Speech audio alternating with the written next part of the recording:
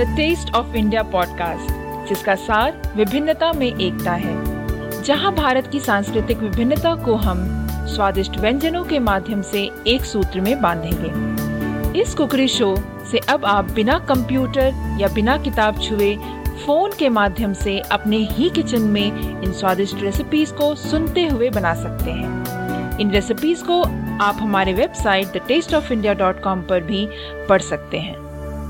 नमस्कार, मैं हूँ पूजा और मैं हूँ Dilip. The taste of India podcast के इस नए एपिसोड में हम आप सबका एक बार फिर से स्वागत करते हैं। और आज के इस पॉडकास्ट में मैं जिस रेसिपी के बारे में बात करने जा रही हूँ, वो रेसिपी का मेन इंग्रेडिएंट जो है वो है बचे हुए चावल।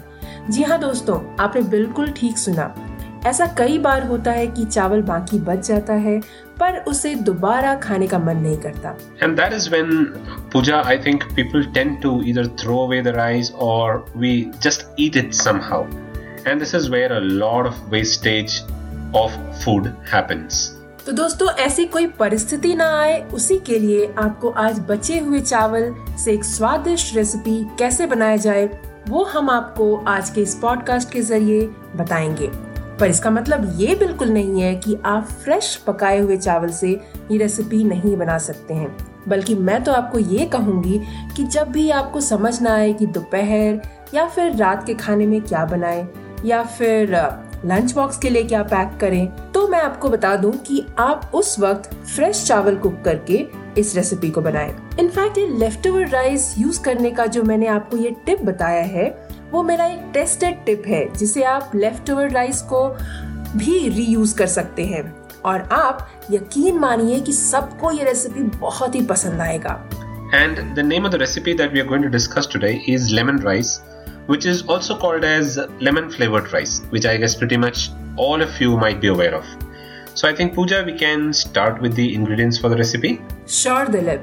तो श्रोताओ, आज मैं आपको जो रेसिपी बता रही हूँ उसमें मैंने कच्चा चावल यूज किया है, मगर जैसे मैंने कि आपको पहले भी बताया कि आप लेफ्ट ओवर राइस भी यूज कर सकते हैं, जो कि मैंने अक्सर किया करती हूँ। तो फिर आइए देखते हैं कि हमें किन किन चीजों की आवश्यकता होगी इस रेसिपी को बनाने के लिए। इस रेसिपी को बनाने के लिए हमें चाहिए चावल 1 कप।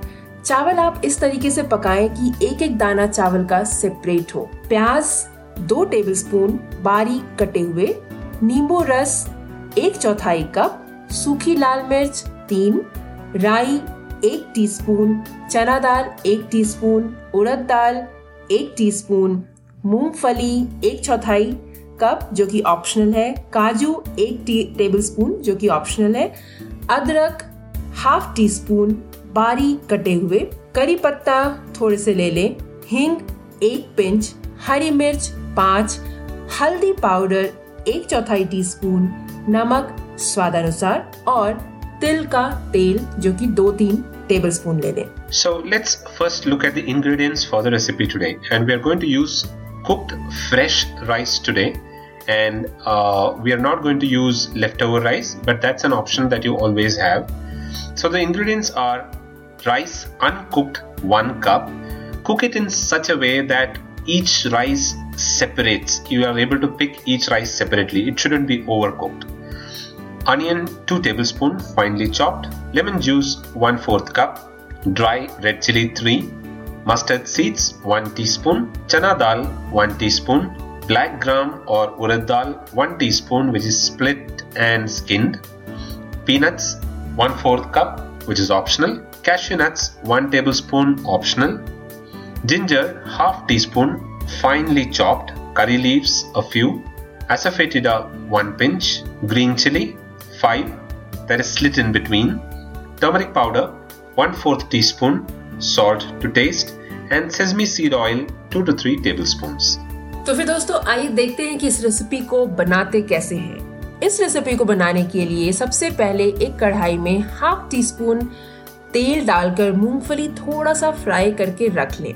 So on to the method of preparation. Firstly, what you'll have to do is saute the peanuts in 1/2 tablespoon oil until it is brown and then keep it aside. अब एक कढ़ाई में तेल डालेंगे और फिर राई डालकर कड़कने देंगे और जब राई फट जाए तब उसमें उड़द दाल, चना दाल, सूखी लाल मिर्च और हींग डालेंगे। Then heat oil in a pan and add mustard seeds.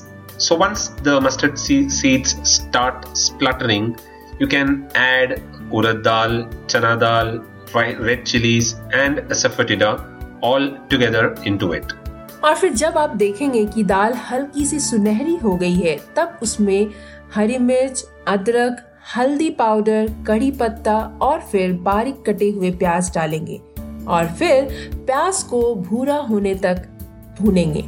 So when you see the dal has turned slightly brown, you add the green chilies, ginger, turmeric powder, curry leaves and the finely chopped onion to it and saute until the onions are slightly golden brown. और फिर हम उसमें lemon juice और नमक डालकर अच्छे से mix कर लेंगे। उसके बाद इस मिक्सचर को पके हुए चावल में डालकर अच्छे से मिक्स कर लेंगे। आप टेस्ट कर लें और अगर आपको लगता है कि नमक या फिर खट्टा कम है, तब आप उसमें आवश्यकता अनुसार दोनों चीजें डाल सकते हैं और फिर सर्व कीजिए नारियल चटनी और पापड़ के साथ। So once the onions are slightly golden brown, add lemon juice and salt to it and mix well.